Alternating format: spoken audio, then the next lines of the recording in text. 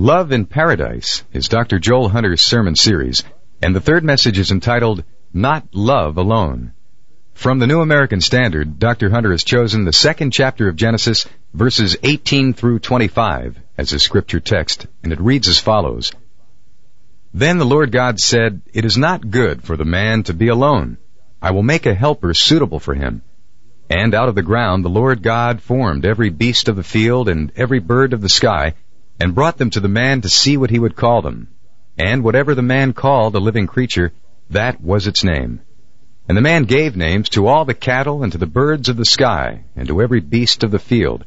But for Adam there was not found a helper suitable for him. So the Lord God caused a deep sleep to fall upon the man, and he slept. Then he took one of his ribs and closed up the flesh at that place. And the Lord God fashioned into a woman the rib which he had taken from the man, and then brought her to the man. And the man said, This is now bone of my bones, and flesh of my flesh. She shall be called woman, because she was taken out of man. For this cause a man shall leave his father and his mother, and shall cleave to his wife, and they shall become one flesh. And the man and his wife were both naked, and were not ashamed. And now let's join in for praise and worship, followed by Dr. Joel Hunter's message, Not Love Alone.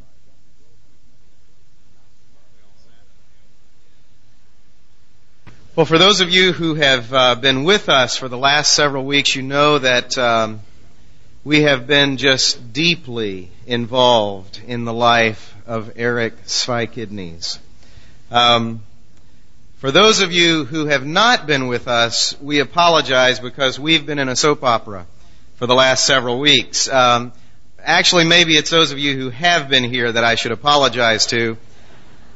For as you know, we're taking our turn at poking fun of the way the world looks at relationships. And that is actually what has led us to this point in the days of our lives.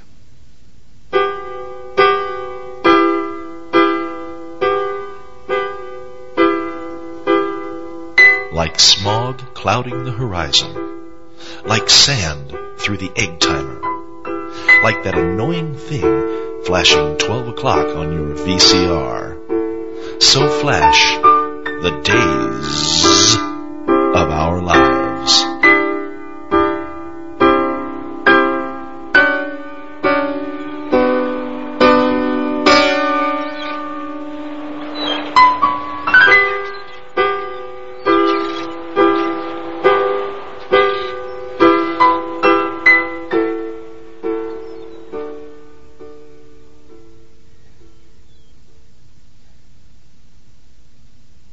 Since last week's episode, Jessica has fallen into a coma, Eric has gone on a silent retreat, and Tiffany has changed her hairstyle.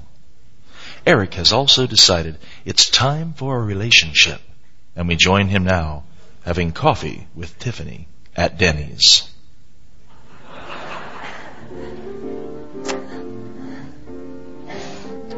You know, Tiffany, I really have to tell you that silent retreat was something. Wow. What do you talk about on a silent retreat? Well, you don't. You see, that's the beauty of it. No words. Oh, I get it. Sign language. No, you don't communicate with people. Well, I try. No, that's not what I mean. Tiffany, I don't think this is working out. Hello, welcome to Denny's. I'm Chad. I'll be your waiter this afternoon. Oh. I'm Eric Zweikidneys. It's German. It means two good kidneys. Ja, ich will dich gratulieren an deine Gesundheit. Ich bin Chad Zweikidneys. Vielleicht sind wir verwandt, huh? Yeah, whatever. Vorvergnügen. And you are? My date. Anyway, Tiffany, I just don't think that you and I are right for each other. Don't get me wrong, it's not that I haven't enjoyed seeing you, and Cecilia, and Janie. It's just that I don't think that any of you are right for me, and that's what we're talking about here. Me. Would you like coffee? Oh, I'd love to. Tiffany? This whole relationship thing is just so complicated. I can't think of anything more annoying except perhaps a date with Jessica. So why do I keep thinking about her anyway? Thank goodness she's in that coma.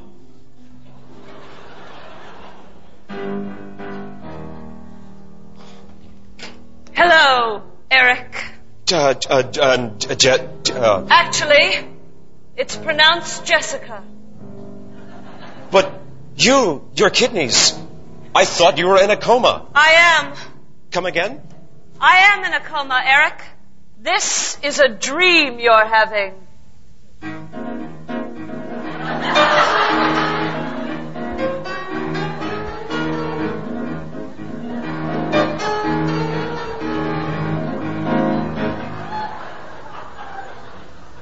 Oh my gosh. I have come to tell you something of great importance. Yes? That tie has got to go.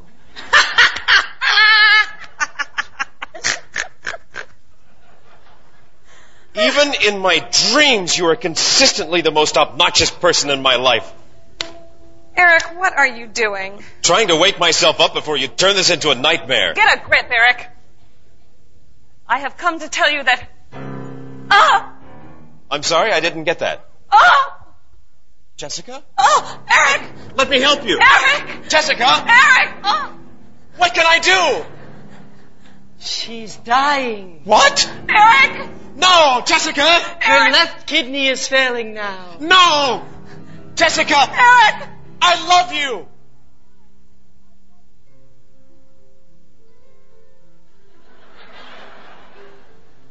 Yeah, I said it. The L word. But it's true, Jessica. I haven't been able to stop thinking about you and how honest you are with me. Why, you make me behave in an almost acceptable way. The Lord has revealed to me that it's you I've been running away from. Our relationship. Our future. Oh, Eric. What future? Will Eric's dream turn out to be reality? Will Jessica live?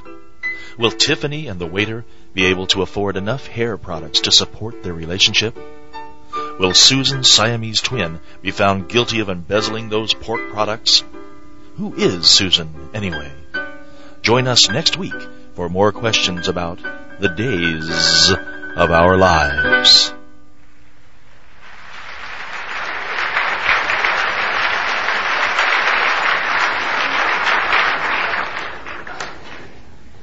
Well, isn't it funny what relationships end up meaning a great deal to us? That's what we're talking about this morning. That's the point we're trying to make. Relationships we would never predict to make very much of an impact on our lives, very often make a significant impact on our lives. Now, if you will turn to the 2nd chapter of Genesis, we will proceed with understanding why God made us for relationships.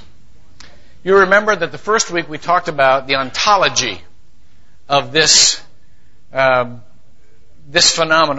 Ontology is the study of being, and we said that because God is both singular and plural at once, according to orthodoxy, that He made us to reflect who He is in our nature, to be who He is, to be fit for both singularity and pluralism, to be both singular and plural at once, to have that capability, which means that we are made to be related.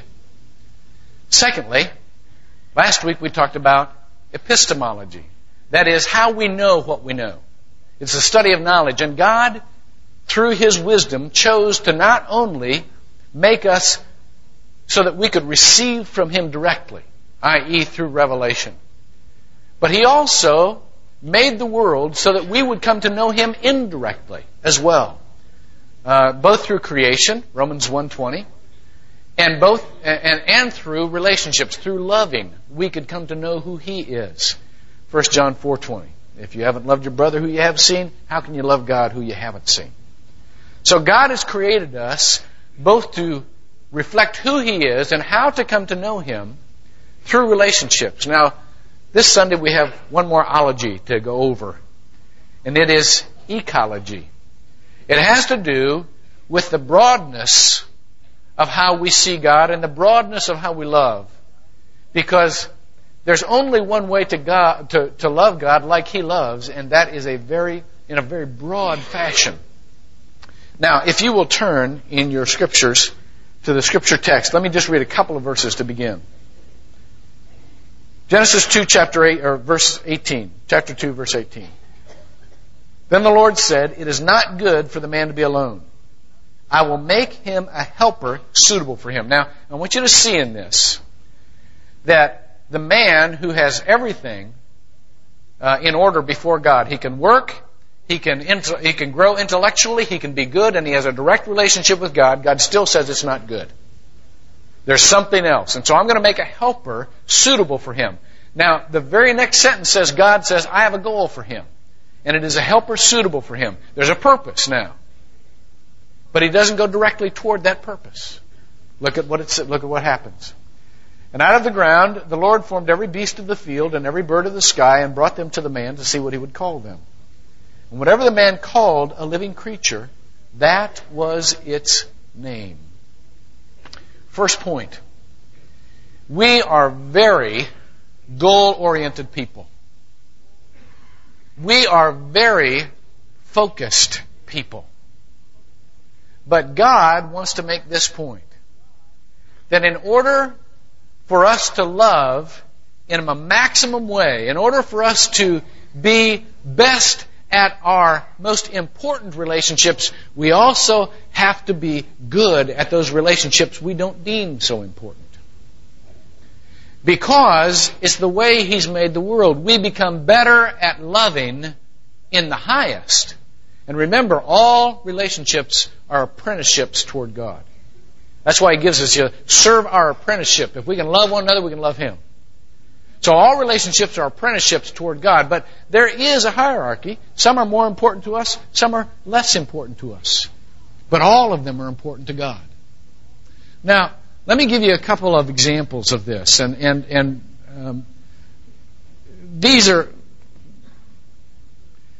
what I run into all the time. First of all, when people come in and they want to get married to a pastor, come in. It's been a long day already. When people come into a pastor and they want to get married, usually this is what we see. They're drooling, they're looking at each other, they're not answering the questions, We love seeing that. We think that's the greatest thing in the whole world. Romantic love is great. We love to see people crazy nuts in love with one another. But there's a danger point. The danger point is that this stage of love, these two individuals sincerely believe that all of their needs for love can be taken care of by the other person. Now, that puts an insurmountable pressure on that relationship to be very good and very adequate. And no relationship can really withstand that kind of pressure. Why? Because God made us to love other people as well. One of the things that's important for all of you who are going to get married to realize is this: that the better relationships you have outside that marriage, the more you have to bring to the marriage in the way of being able to love. If you're a good friend, you'll be a better wife. If you're a good business partner, you'll be a better husband. If you are good at even having relationships with animals, even loving your dog. Can anybody imagine a guy coming home and kicking his dog but being a good husband? Can you imagine coming and saying, get away to the cat, but being a good father? No. Why? Because it is in those less important relationships, as we deem them, that we are trained to love in the greater relationships. Some of you singles really believe that someday God will give you a relationship that is worth all of your attention. And you are biding your time until that relationship comes. Could I say to you, you are missing the major portion of life. If God brings you that relationship, you will be much more fit for that relationship because you have been good with the relationships He's already given you now. You are in training. And the relationships that you don't think will mean a great deal to you later on, really will. The ones that you discount now as being superficial or not meaning very much are some of the very ones that God will bring up to you later on that says, you know, if you hadn't had that relationship, you would miss a major portion of your encouragement and way of loving right now. When I was in seminary, I spent the first semester very discouraged. Very discouraged. I was not the religious type, had never been the religious type. Thought, what in the world am I doing in seminary? Have I not heard this right? You know, everybody else knew about churchiologies and, you know, how to talk the Christian lingo. I didn't know any of that stuff. And so here I was lost. I was saved at the time, but I was lost as far as relationships go. And I was in this new church, and I hadn't built any relationships there yet, and hadn't met my wife yet. Didn't have any real good friends to hang out with very often, and so here I remember this first Thanksgiving. Here I am sitting in front of the television set.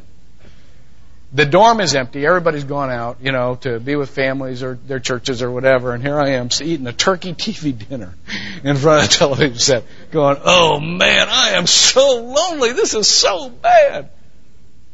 The next day, you know, as I'm going over, you know, I must have heard this call wrong. Next day, I got a letter from, of all the people, our church custodian from my home church.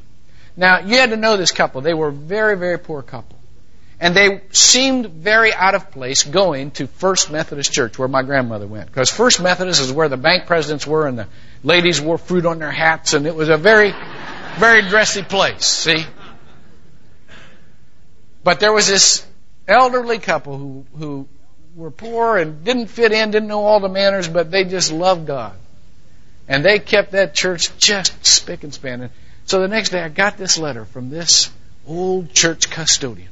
I didn't even know he knew me. And it had $5 in it. $5. Now $5 back then still wasn't very much money. So it wasn't the money that made me happy. It was way more than he could afford to send me, I know it. A little note, and it said, Joey, I think you're going to be a good minister someday. I tell you what, that kept me in seminary. Right now, if the church custodian believes in you, then maybe you got something going for you. You know? Now, that was one of those relationships you just think, well, that'll never, you know, that's one of those lesser relationships, but it was absolutely important. And they would do that periodically. It seemed like when I was down, I'd get a letter from the church custodian and his wife. And a little note, we're praying for you. I mean, they kept me in seminary till I got some of those relationships I really thought were important, but those were the important relationships. Those relationships with the people that broadened my heart and taught me how God looks out for us in all kinds of relationships. So therefore, don't just focus on one relationship on your way to learn how to love. God prepared Adam for Eve by helping him spend time looking at animals. And if I were Adam, I would be very frustrated, and Adam was. That's our next point. But Adam said, in order to be a fit husband, you've got to learn how to love and be connected in lesser ways. Because it's through those lesser ways that I will make you a good husband. And it's through those lesser ways that I will make you a good servant. Because remember, being a husband or a wife, if that is your ultimate in your journey of life, is simply preparation to love the Lord better. Now, Let's go to the second point. The second point is this. If you will turn to that scripture with me. Second point is this. The man gave names to all the cattle, and to the birds of the sky, and to every beast of the field, but for Adam there was not found a helper suitable for him. Now, let's talk for a moment about the frustration of loving in inadequate ways. Because we all want relationships, don't we, that love like we need to be loved. And we all want relationships whereby we can love fully and other people can be fully satisfied. But what we experience in this world, if we're really honest, is that the relationships we don't get quite the kind of love we need, and we don't give quite the kind of love we want. Why then is there that element of failure? Why is there that element of frustration? Do you sense the disappointment in Adam? There was not found a helper suitable for him. Adam had this capacity that was not being filled.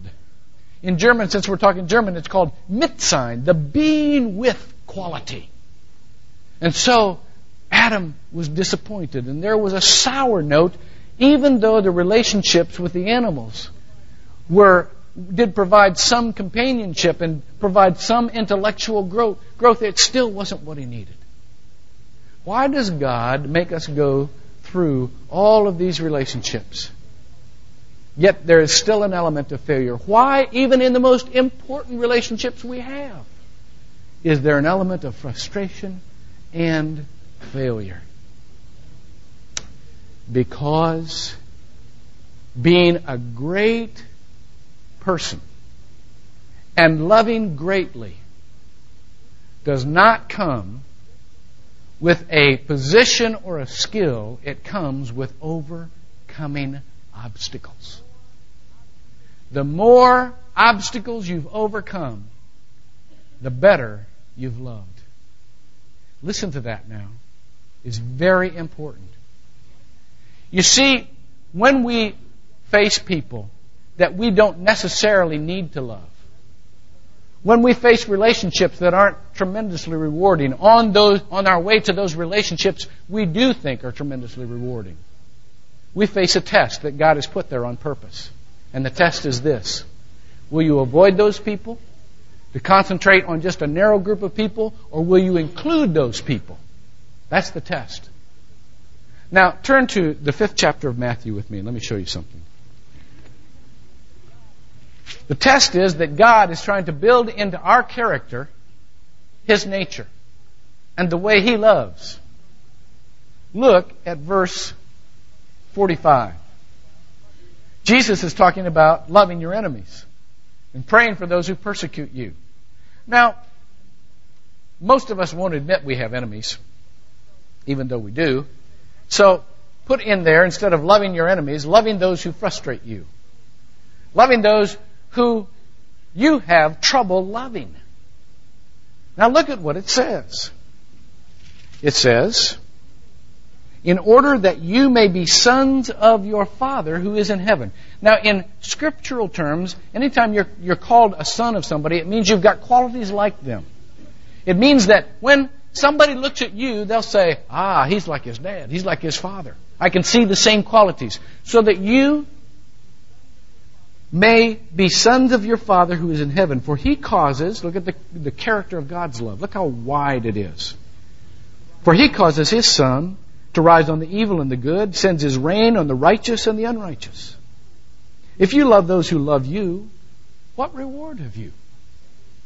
Do not even the tax gatherers do the same? If you greet your brothers only, what do you do more than the others? Do not even the Gentiles do the same? Therefore, you are to be perfect. And the word here in Greek is teleos. It means mature, complete. In other words, you are to be as inclusive, as comprehensive as God is.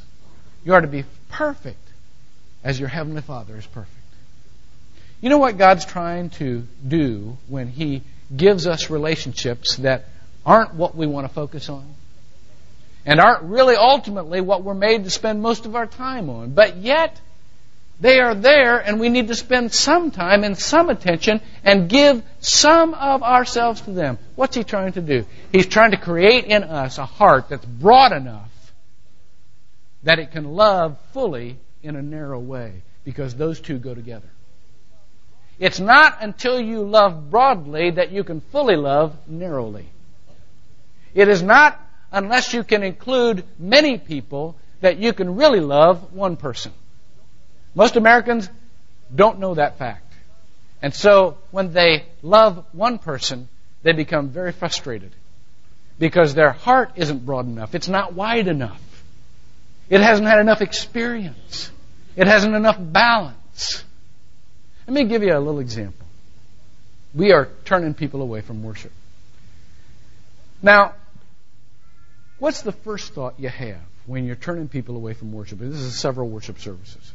What's the first thought you have when you're turning people away from worship? The first thought we could have as a congregation is they got to get faster cars. They got to, that's how it is. You got, elbow, have people save your, work it out. There's lots of other churches in the area. There's lots of other services at this church. I can go to one of those services, and so on and so forth. Now there's some substance to thinking. You know what? We haven't even learned to love each other yet. And we're wanting to open up this church to all these people. That just delays the process. There's a very well-known church, very well-known pastor in the West that, as a matter of fact, did shut their church down to church growth.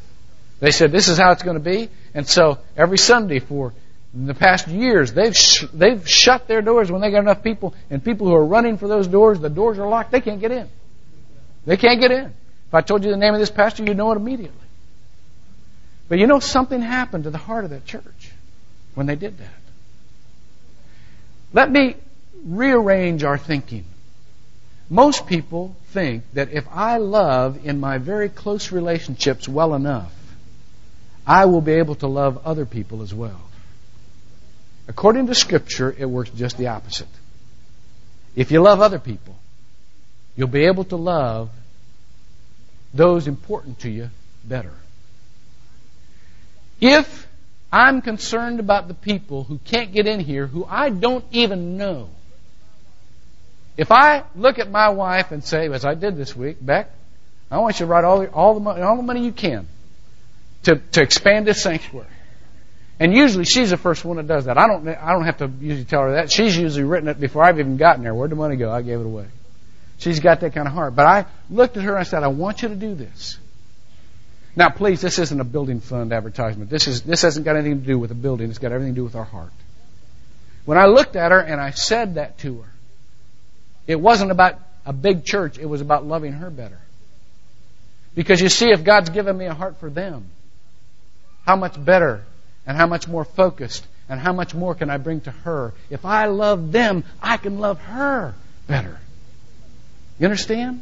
It makes me a better husband. It makes me a better friend.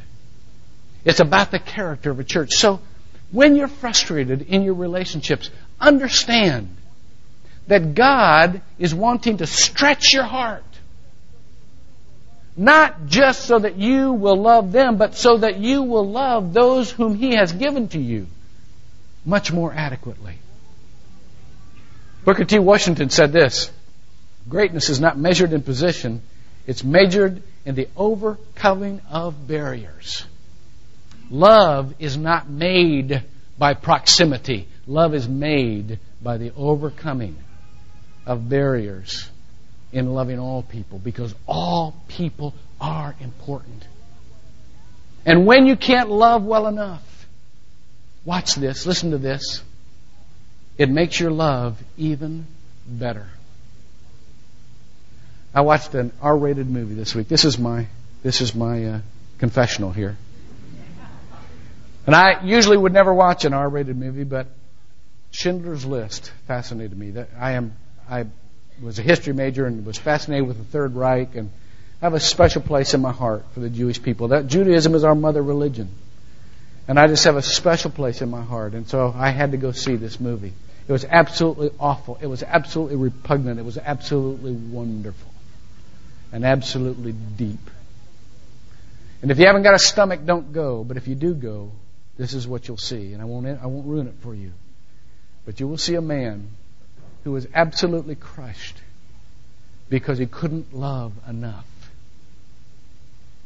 But it made his love all the more valuable that he was frustrated because he couldn't love more. Now, I want to tell you something. If you're frustrated because you can't love more, that's a good sign. God works with frustration. So don't be afraid of frustration on the way to love. Now, the third point is this. What we need to recognize, if we're going to see God in all things, and if we're going to praise Him 1,000 ways instead of 3, is this. That God has not made a mistake on His way to where we are right now. That God has seen fit to put together our lives in His own good time so that we would be more grateful for them. Isn't it a shame we're not more grateful for the lives we have? You see, this is the work of God. This is not a mistake. This is the work of God. Let me finish up with these couple of verses here. Finish up the scripture text. There was not found a helper suitable for him. So the Lord God caused a deep sleep to fall upon the man, and he slept. And He took one of his ribs and closed up the flesh at that place. The Lord God fashioned into a woman the rib which He had taken from the man. I would have loved to have seen that. And brought her to the man. And the man said, now I wish you could read this in Hebrew. I've seen several interpretations of this. And there's this startled quality. There's this immediate recognition quality. As a matter of fact, the first 3 words, "This is now born of my bones," or the first sentence could be phrased like, "At last." He immediately recognized his corresponding one, which is Hebrew for helpmeet, the one who answers him. He immediately, and he was so glad. Now, let me ask you a question. Do you think that Adam looked back and said, "What took you so long, God? Why did I have to go through all of the animals and so on and so forth?" Maybe he did. Maybe while he was going through the animals, on the way to those most important relationships he would have with his wife and his children and his Lord, maybe on the way to the most important relationships he'd have with the other developments of humanity while he was alive. Maybe he got frustrated with God, thinking God wasn't going to bring it at all. And that God had left him. And he just wasn't going to get it. But my hunch is that one day God allowed him to look back and say, "God, now I know why you let me develop love in minor ways so that when my wife got here, I would be so glad for her. And when I had a chance to love fully, I already had been developed in the capacity to love. I'm glad. I'm glad." Let me ask you if you can say that today. Are you glad that God is developing your life like He is? What I'm asking for all of us is to recognize the ecology of how God puts together the whole world. Ecology is not just something about a spotted owl or the rainforest. Ecology is the study of how a living organism is related to all of the systems of life around him. And ecology is not something just for the New Agers. Ecology is a wonderful theological and philosophical concept. Because let me tell you something. God puts together our lives in ways of biodiversity. That is to say, we are a part of systems that are dependent on one another. We are part of a tender web of relationships that don't make sense until you go through them and you can look back and see how they've come out. That's why we're doing this soap opera spoof. Because it's so complicated and you don't know what's important and what's not. That's exactly like life. All of it's important. All of it makes sense on down the line. And what I'm asking you is to pay attention to all of the circumstances and all of the people in your life that you're tempted to avoid right now. And say to yourself, "God, what are you working here? What are you teaching me? How are you preparing me for you? I know it's a huge responsibility. I know that you hardly have enough energy right now to love the people that He's given you that are right in your face, and it's obvious you ought to love. But I'm telling you that unless you love in little ways, you will not love very well in big ways. It's a huge responsibility, but it is your way to the future. Let me tell you one more story, and then we're going to have this song. It's a love song. Hope you don't mind. But it makes sense, and it says exactly what we want it to say. One time a biologist was watching a little ant struggle with this huge piece of straw. Now, you've seen an ant before, haven't you? Remember when you were a kid and you watched ants and they just had gotten a load too big? And that was this ant. Boy, got this load on this straw and was bringing this thing along, and stumbling all over the place. And it's a huge burden. But an ant comes to a crevice that's probably 1.5 inches wide. And you know how they do. They run up and down one side of it, and there's no way around this sucker. Well, the ant, just like it had a brain, laid that straw down over that crevice. Crawled over the straw. Picked up the straw, went on his way. Let me tell you something. You think the burden that you have to be reconciled to what God's done in your past, to love all of the circumstances that you're in and all of the people God's put around you, you think that's too big a burden? It's not a big burden. It's your bridge to the future. It's how you're going to get across. I know that some of us have regrets about our past. And I know that some of us need to ask forgiveness, and some of us need to repent. All of us need to repent. What's this some of us business? All of us need to repent. But none of us ought to proceed in this life wanting God to retract anything He's done. Because He's never been out of control for a moment, and He has us exactly where He wants us right now. So let's all learn to read what He's doing in the details. Pray with me. God, thank You for giving us a challenge to trust You with the details of life and to look for You in the details of life and to love those folks that would stretch us in ways that we could love You better and love those You have given to us better. Father, there may be some people here today who want to be able to love like that, who want to see Your purpose in their lives, but they just haven't been able to so far. But they want Jesus in their hearts so that He can guide them. They don't want to do it on their own anymore because they can't do it on their own, and they know that.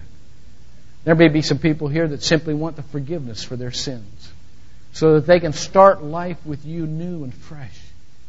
God, if we have those folks here, tell them right now to open up their hearts and let Jesus inside. To confess that they're sinners. To understand that Jesus has taken away their sins on the cross. And that they can live with You forever. And they can love like You from now on. And Father, for the rest of us who have prayed that prayer, God, we pray that You would help us to love in broader, more attentive ways so that our love for You can become richer and deeper than it's ever been. We pray this in Jesus' name. Amen.